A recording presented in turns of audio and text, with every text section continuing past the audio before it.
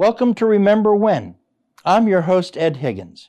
UMGA TV is continuing this series as an oral history project of life and community in Upper Merion Township. In their own words, we want the people who lived and made the history of the township to tell us about that history. This edition features Mary Washington. Mary recalls fond memories of teaching, her involvement with the creation of the Friends of Black History, and how she became a real estate agent.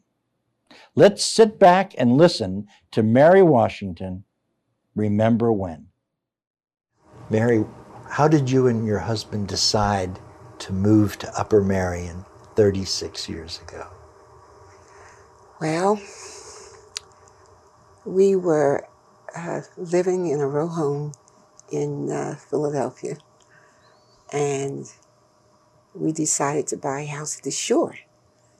And so it was a single house, and after a few years of spending the summers there, my husband decided that he wanted something similar for full-time living.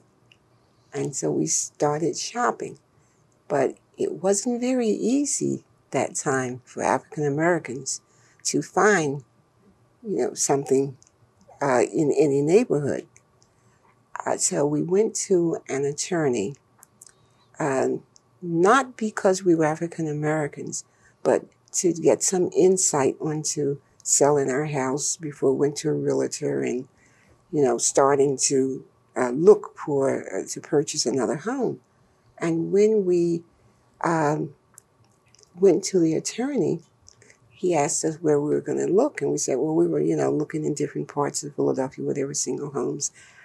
And he decided that we should, go to, I'm trying to remember the name of the realtor. It was in Ardmore, but it was a very a special person, a Quaker, who had decided to start a realtor to help minorities find homes.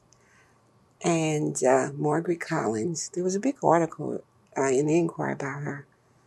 And so we did go to her, and she started us, on the way. And I can remember riding on the expressway. My husband was driving, and he was saying the whole way out here, we were going to meet a realtor in King of Prussia. And that wasn't our first stop. We'd been looking in Delaware County and other places. And when we got, close to the King of Prussia exit, my husband said, why are we doing this?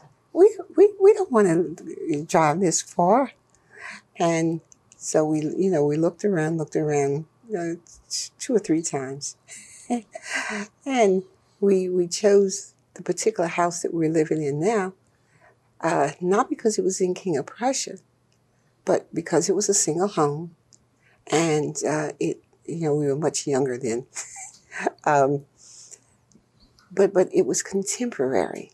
We liked the lines and the beams, ceilings inside, and there was one part of the structure that I was surprised afterward that we bought it, because when we've been looking at other places, we looked at homes where the kitchen was in the front, and that's what we bought. But we didn't like the kitchen in the front.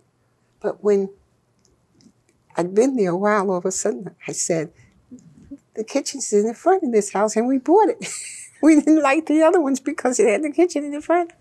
But there was something special about the neighborhood. And even though at that time people were not very happy when African Americans moved in. In fact, my neighbor on one side, put her house up for sale the very next week, and also offered to sell me some of her furniture, which I didn't need, of course, so I didn't buy.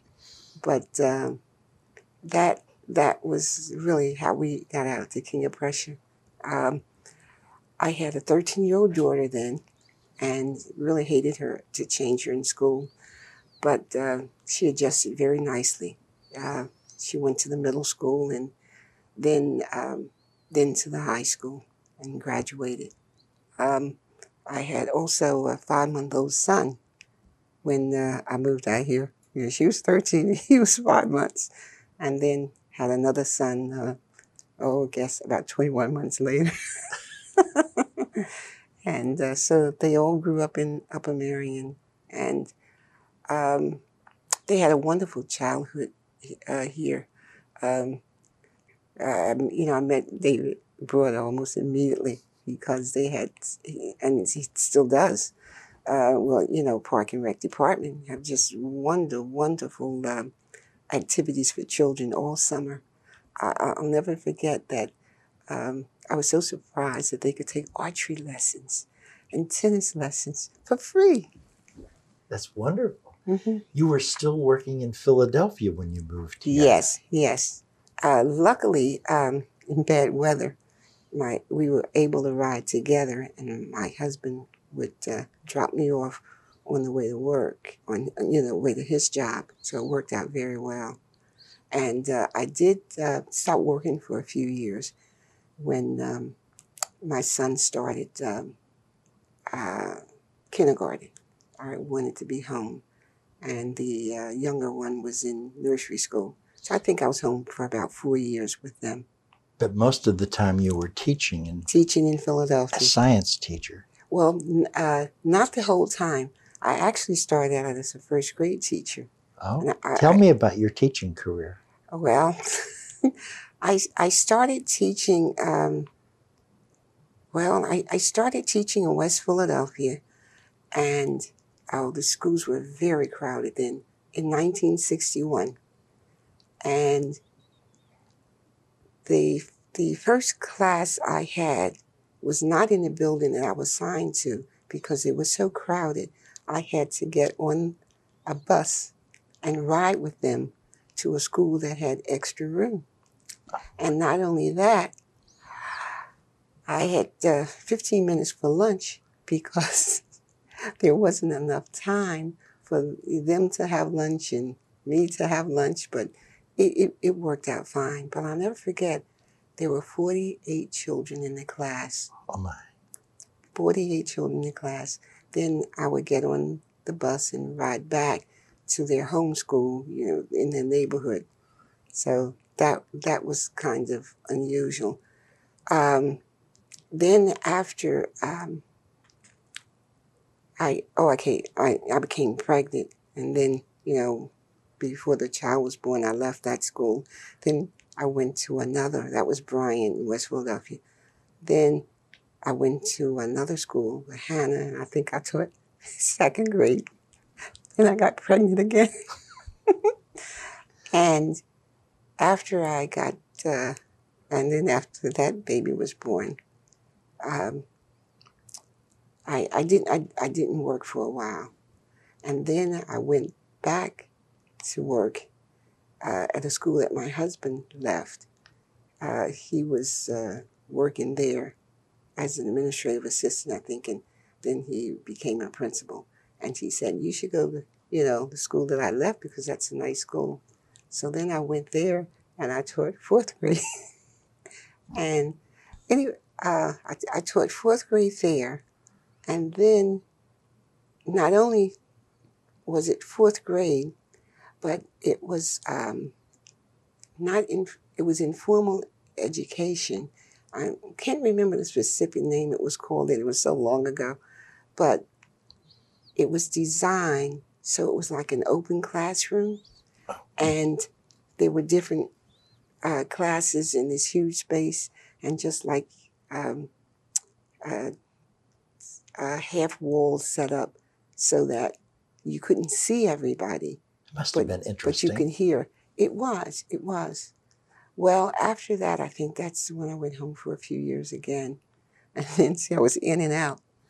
And then when I went back, it was in the middle 70s.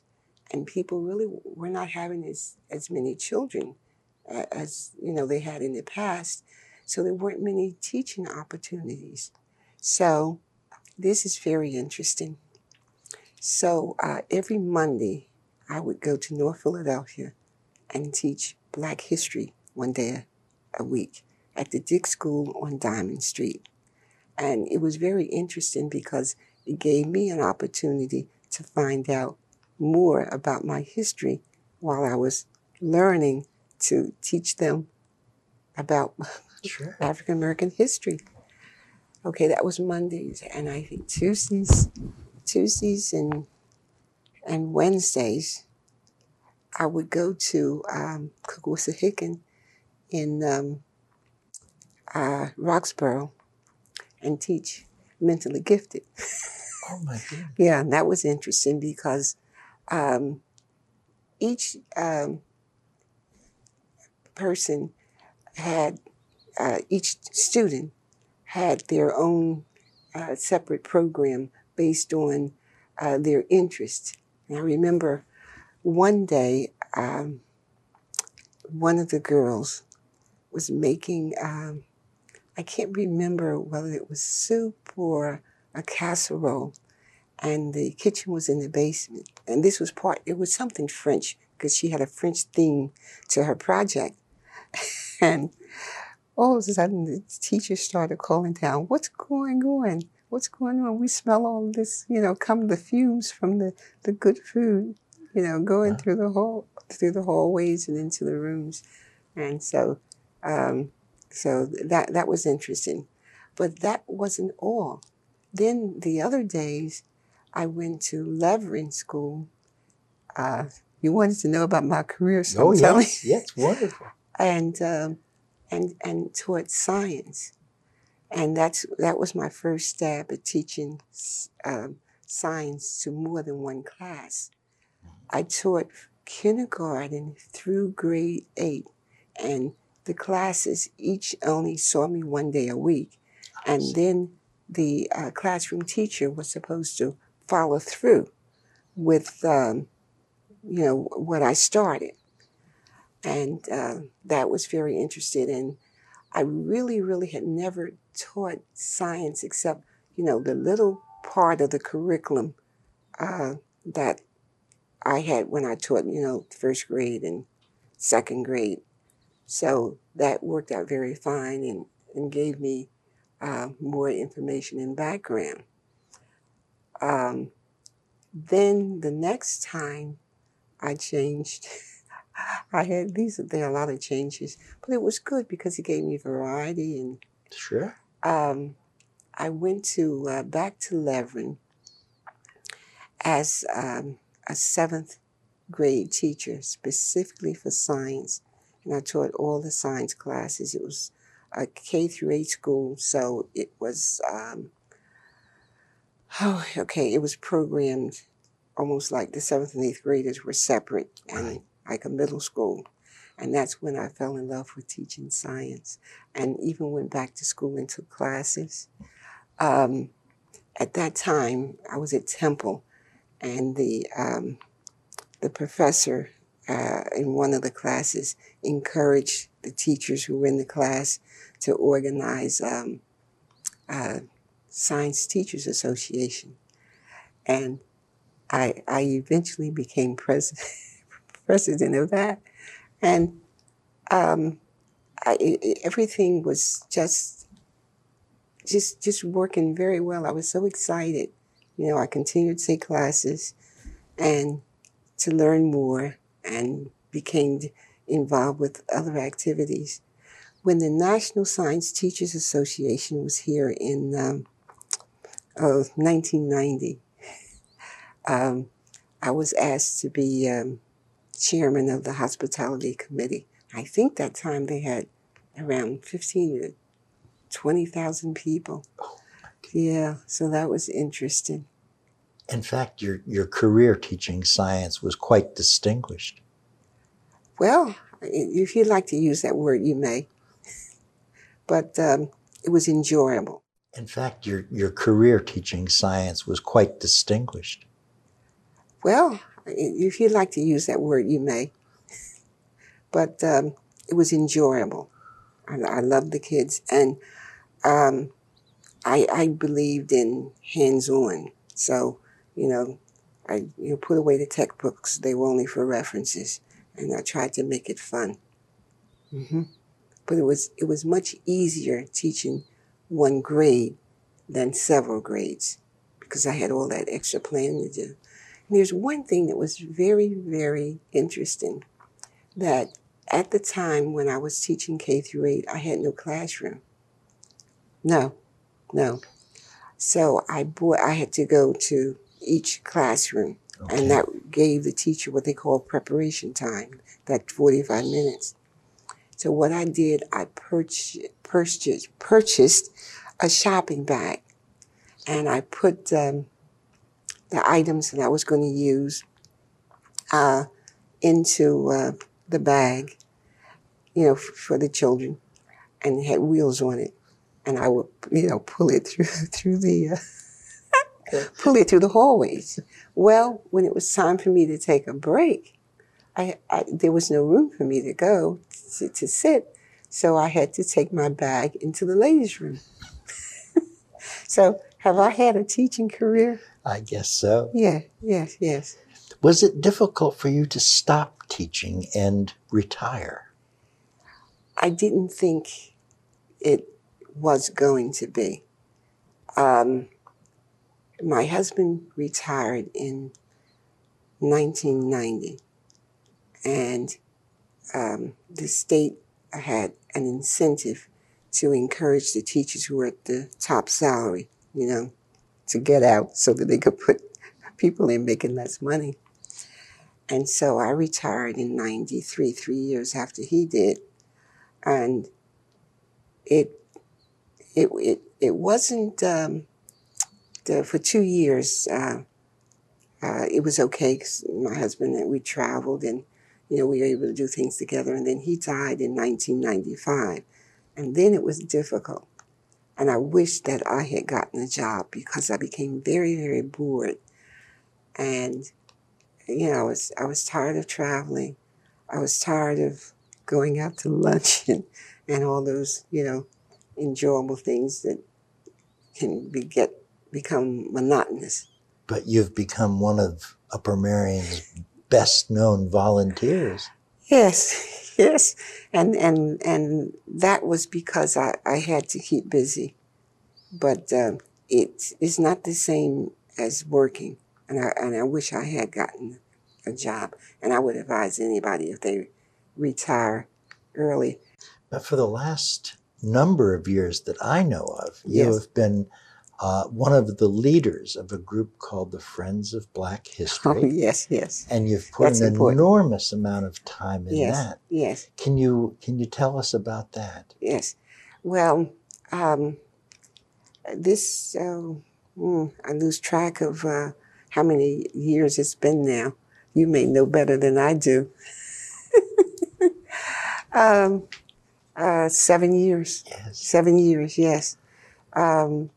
My husband had a very strong interest in African American history, and I think he said he started reading and researching when he was in high school, and had obtained a large number of books, and just had a deep interest. And after he died, one day I started thinking, excuse me for backing up. Before he died, he developed workshops, and we even went over to the middle school and did some workshops. And what I did, I would pick out something that he had compiled with the African American history, and I would connect it with science experiments, that particular area. And so we did that. And but then I said, we didn't do an awful lot because, he wasn't well. So all of his materials, were neatly filed and everything. He was a little different than I am. And So one day I was talking with Patricia Acker, and I said, I'd like to, do something, about Black history. Sometimes I say African American Black, it's equal. And I said, I can't remember the specific words I used, but it was probably something like, would you like to work with me? And she said yes. And then for some reason, we felt we needed another person. So then that's how, Winona Brown came in. And so it's worked out pretty well. We meet monthly. We meet the three of us as a group to plan. And then we meet with our sponsor, Carl Helliker, who's director of the library. And we review what we have discussed in our meeting, and then we formulate some kind of a plan for our our next exhibit, which our first planning session for 2006 will be on the 31st of this month. Mm-hmm. And we will choose a theme, and we'll plan activities around that theme. We'll invite participants, and one participant, or perhaps two, that we have to have each year, the cooking. Oh, the cooking is wonderful. We usually have an African cook from. So far, we've had the same person, Mona Stevens, who lives in the township, with her Liberian cooking, and then we have traditional Black cook who cooks. I guess some people call it soul food style. They cook vegetables a certain way and meat a certain way, and people really look forward to that. We use, the two meeting rooms right in the township building. One cooks on one side and one's on the other side. But there's also music. Oh, yes. And yes, art. Yes. And history. Yes. We've also had dancers. And yes. dancers. Mm-hmm, mm-hmm. There's on the particular day of our exhibit, we also have a storyteller for the children, and that usually starts out in the morning at 10 o'clock. We share some of our African American artifacts in the showcases in the hallway. It's a hallway, the atrium, lobby. That's right, atrium. And also the showcases as you enter the library on the left. And I remember the first year, Patricia Acker's husband is from Ghana. And so she brought a lot of African artifacts and displayed them in that showcase. And people were just wild, about it. In fact, the celebration is quite a success. There's yes. And some 300 people attend every year. Well, that's what I understand. We've never actually counted, and we tried, to get people to sign in, but they're anxious to get in and see what's going on and have a bite to eat. Dane Tillman, the Black artist, has been here every year except he wasn't able to come this year. But he usually takes up a big part of the atrium with his beautiful paintings. And I purchased one, not here, but years ago at I guess it was at an art gallery. A friend of mine was having a reception, and it's hanging in my living room. It's called The Baptism. That's wonderful. Mm-hmm. That's wonderful. Mm-hmm. He is a wonderful artist. Yes, he is. Yes. Artist. I wanted to also have you talk a little bit about your support of the Rambler. Now, I know that you did this, but you took the Rambler from your house and went all the way to New York City and came all the way back. There were three of us, Patricia Acker and my friend Jane Bailey. And we wanted to go to the Brooklyn Museum. I probably will not remember the name of the exhibit now, but that's not important because what you asked me was, how did I take the Rambler and get to Brooklyn? We got the Rambler and went to the mall, and we got the either the 124 or the 125 that goes on the expressway. We got off at 30th Street Station. Then we got on the New Jersey Transit at 30th Street Station, and we got off at, no, we went, did we go all the way to New York? No, usually I get off at Trenton when I'm going to my son's. Anyway, it's been a long time, but we got to New Jersey Transit, and yeah, I think we took that one straight to New York, and then when we got to New York, we got the subway to Brooklyn. It was very easy, and as seniors, we didn't have to pay very much, so that worked out very well. But I traveled the New Jersey Transit that way often. Mm-hmm. But you're also a traveler on the Rambler, aren't you not? Well, I don't use it as often as I did before, but I am going to start back because the streets are so congested, and it's much easier. And I'm very fortunate that the Rambler passes right in front of my house. All I have to do is stand out there and wave, and they stop. And the drivers are so pleasant. And they, you get to know them by name. I remember the very first one, David. I was born and reared in Fort Benning, Georgia, on an Army base. Mm-hmm. I'm an Army brat. My father was a career serviceman. He was in the service 35 years. Mm-hmm. 3 wars. Mm-hmm. Mexican conflict, World War I and World War II. He was 60 when he went to South Pacific in 1940.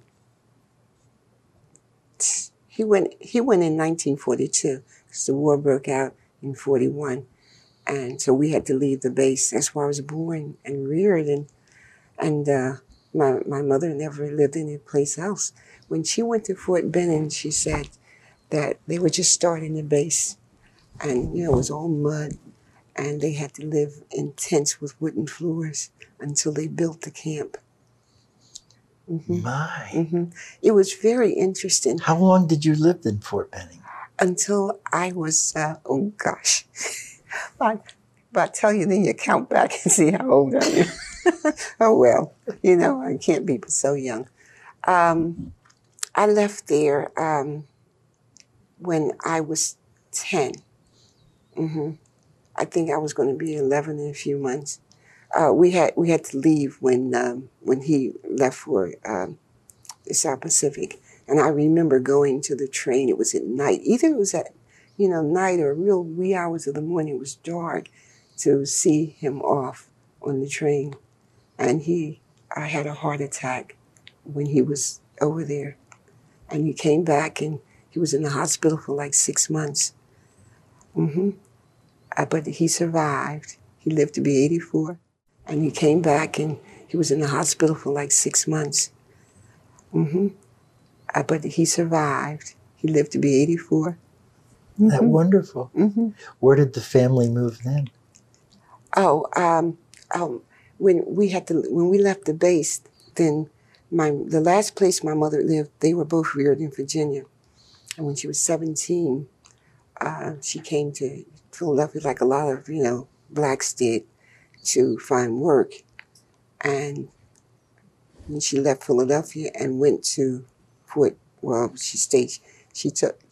Her friend said, "You're going down there to marry him, and you're not married. That was awful. Back then."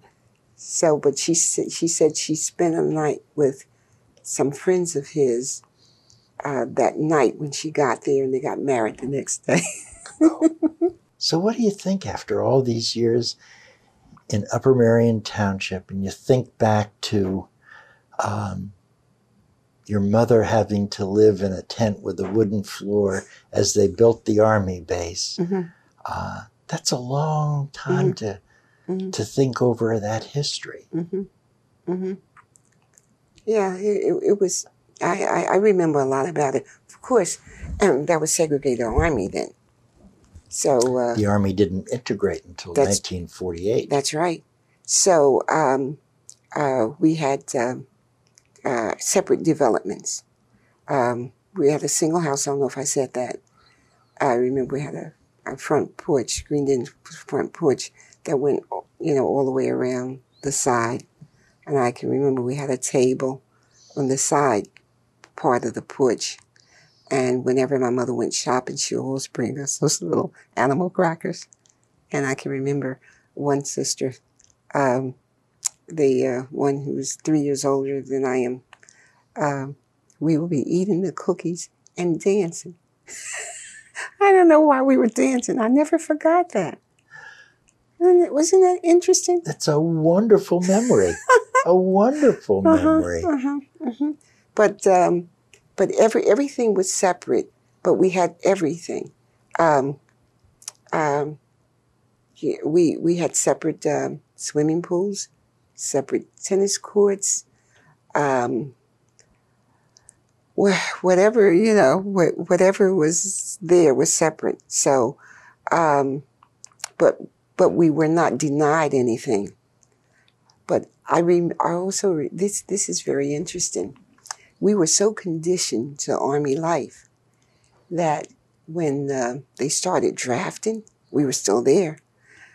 And boy, because we had the run of the base, and all around the barracks, and especially holiday times, we go in and get desserts in the mess hall, and I guess the regular soldiers, they knew us, but it was just so different when they started drafting, watching the new draftees, the way we walk, and we would walk around and laugh at them. We knew that they were new. And didn't know how to march or anything like that. Yeah. Well, no, they didn't even know how to walk. Oh. I guess, some were still swaying like, when they were, back home. So the family moved back to Philadelphia? So yes, that's the last place she had lived before, she went there. And I like to say this part. And we stayed with a friend of hers who happened to be Marian Anderson's aunt. Oh, my goodness. But I never got a chance to meet Marian Anderson. My goodness. But I said, it's interesting to say that. I stayed with Marian Anderson's aunt. Of course. But my mother had met Marian Anderson when she lived in Philadelphia. And when we stayed with her for a while until, now there were three of us because I had two sisters. My mother felt that she stayed in there long enough. We were waiting for our furniture to come up. And so we got a furnished apartment for a little while. And then when the furniture came, we moved into an apartment, a third floor apartment in South Philadelphia on Ellsworth Street. And so we stayed there until my father came back, and then we bought a house. Listen to me, I didn't have any money, in West Philadelphia. In the last 36 years here in Upper Marion, you must have many memories of other people who have been your neighbors and friends here. Can you tell me about some of those memories? In Upper Marion? Yeah. Well, most of them are still here. Good. A special neighbor is, and you may recognize some of the names, Selma Smith. Mm-hmm. And she lives in the street in back of me. And she's really, really been a supportive neighbor. You know, if I need a ride, my car's in the shop or something like that, or if I go on one of my train trips and can't get back to get the Rambler to get over to my house, and you know she'll come and get me. Mona Stevens, who was one of our cooks, um, I I think we moved around the same time here, and we've been really really good friends. My two neighbors across the street, Ellie and Jenny. Uh, can't remember how long they've been there, but um, it's very comforting to know that there's somebody there who you can call on, you know, if you need something. Speaking of your children, tell me about them, where they are, what they're doing. Okay. My oldest graduated from Upper Marion High, and she's a social worker. My next son, Norman Jr., lives, and my daughter lives in Delaware County out near Granite Run Mall. My son, Norman, did not go to Upper Marion High. He graduated from Penn Charter. And he lives in Hillsborough, New Jersey. And he says like 20 minutes from Princeton. Okay. And I have to backtrack. My daughter has two children. Oh. An 18-year-old daughter, Angelique, and 22, is he 22? 22-year-old son, Andre, and they're both in college. Very good. Very good. And see, I'm a young grandmother. That's right, you are. And my next son, Norman, is the one that lives in Hillsborough. And he's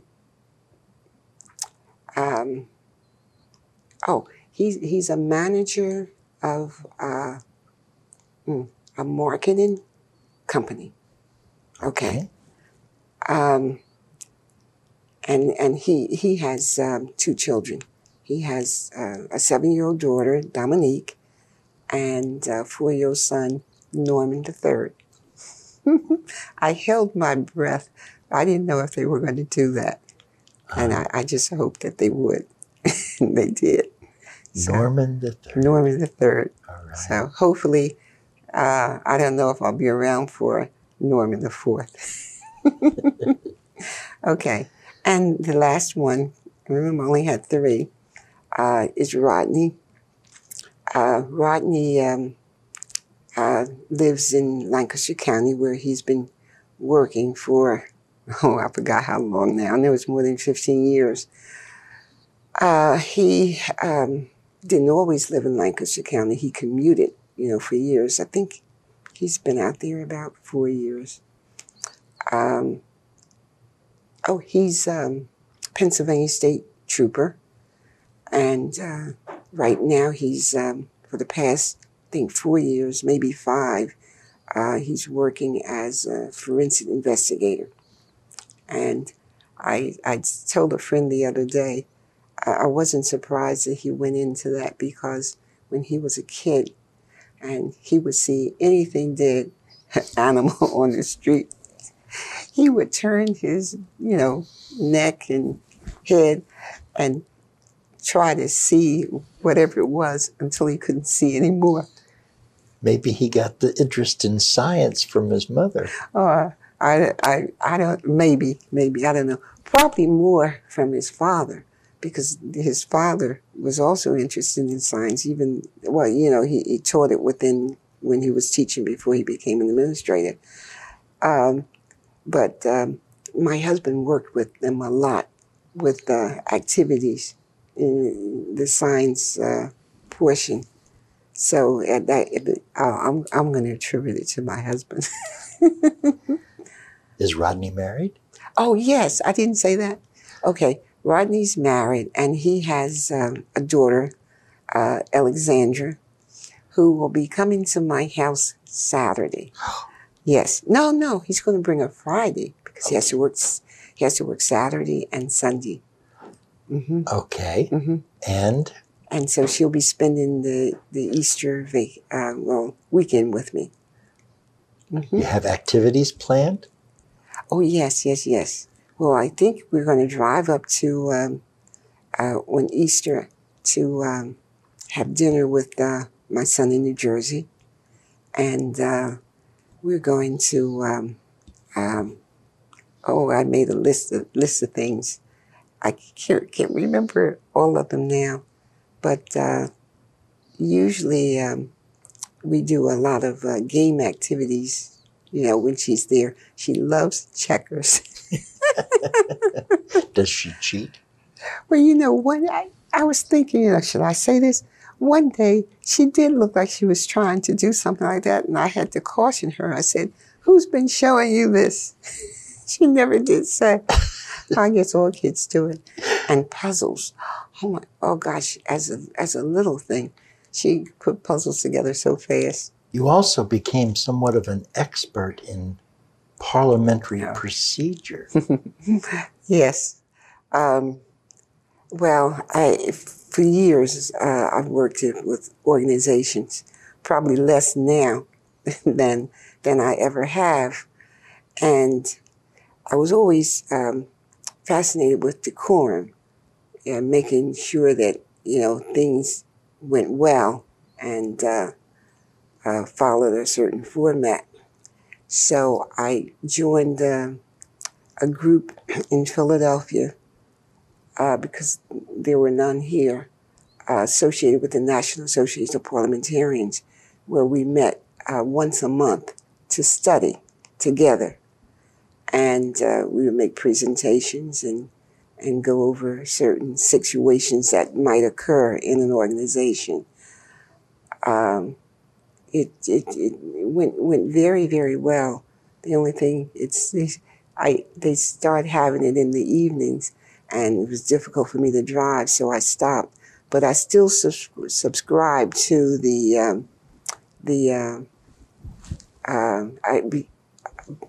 I maintained my membership in the organization and was able to get, the magazines that came out, their publications each month, and was able to continue to study. And I cringe when I sit in meetings and it's so hard to keep my mouth closed, but I do. Because the procedures are not the way they should be. Mm-hmm. Mm-hmm.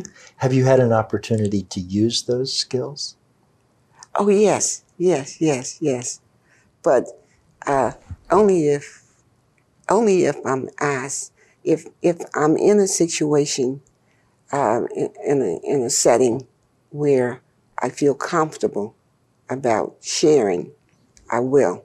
But not if I'm sure that the majority of the people where I am would not be familiar with some of the strict rules. I just remain silent. The person that Margaret Collins, a realtor that sold me my house, I don't know, gave me an incentive to try real estate.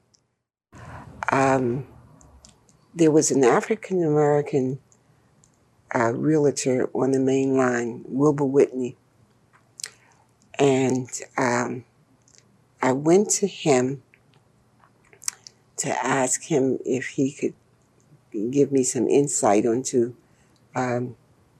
becoming a real estate saleswoman. And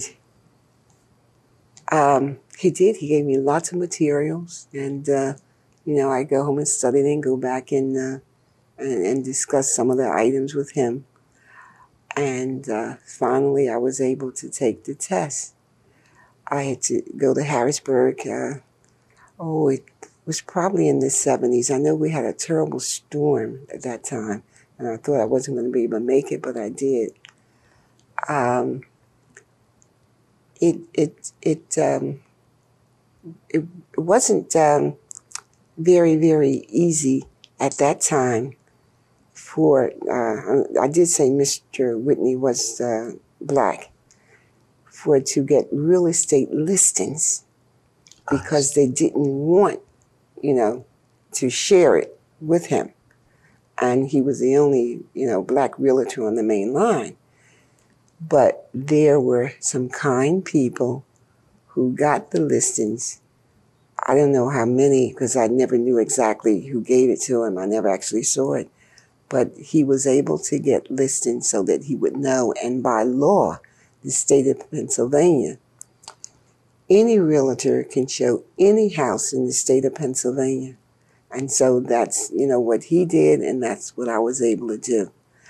I didn't do it for an awful long period of time, but I was able, to sell, and that made me feel good. hmm it was interesting meeting people. I don't know if I would like to do it now, to put strangers in my car, And drive them around. Yeah. But that's what I did, and didn't even think anything. But times were different, or not as many bad things happened back then. But it was interesting, and I'm glad that I had an opportunity to do something of that nature. I've written bylaws for different organizations, specifically when the senior center opened.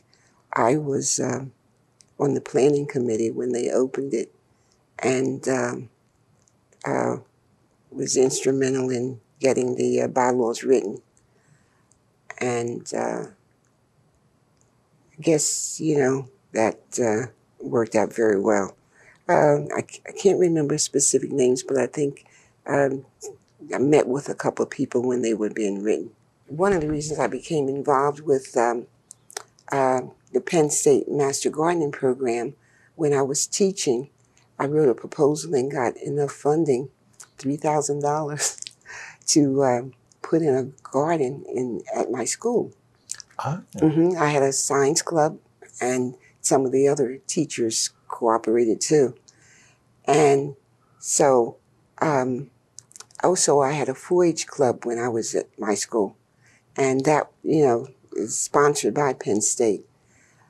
So I got to know a lot of the, I don't know if they call them agents, I can't remember now, but the people who were working at Penn State in Philadelphia. So when I got the idea that I wanted to take the Master Gardening class and become certified, instead of going in Montgomery County, I chose Philadelphia because I knew those people there. And so I drove into Philadelphia. I forgot how many weeks I had to go and how many hours I had to sit for classes. They were what was disappointing, there was very few hands-on lessons. It was mostly all lecture. Yeah. But I learned a lot, got a lot of materials as references, and was able to do more because I gained more knowledge. So you're a mother, a teacher, a parliamentarian, a real estate salesman, a master gardener. Everything that you do turns out to be at the top level. I never thought about it in that way. I just thought about doing and learning. Does that come from your parents? I guess probably. Neither one of my parents were able to finish school. My father was born in 1882, my mother 1893, and my father sounded like a broken record sometimes. He would say, "You have to get a good education," because we were not able to.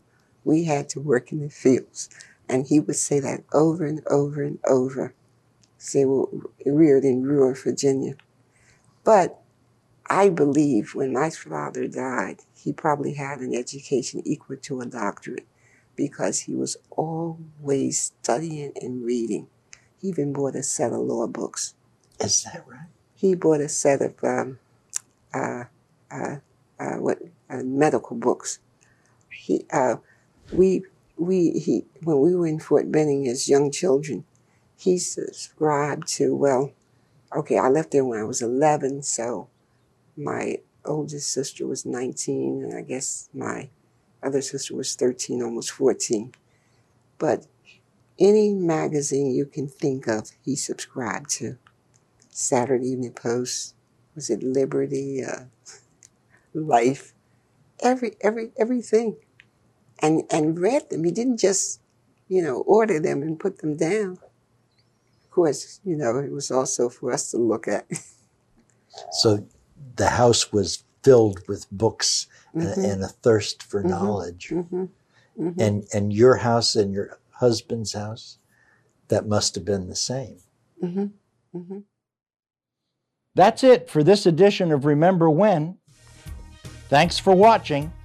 Until next time, and always remember when.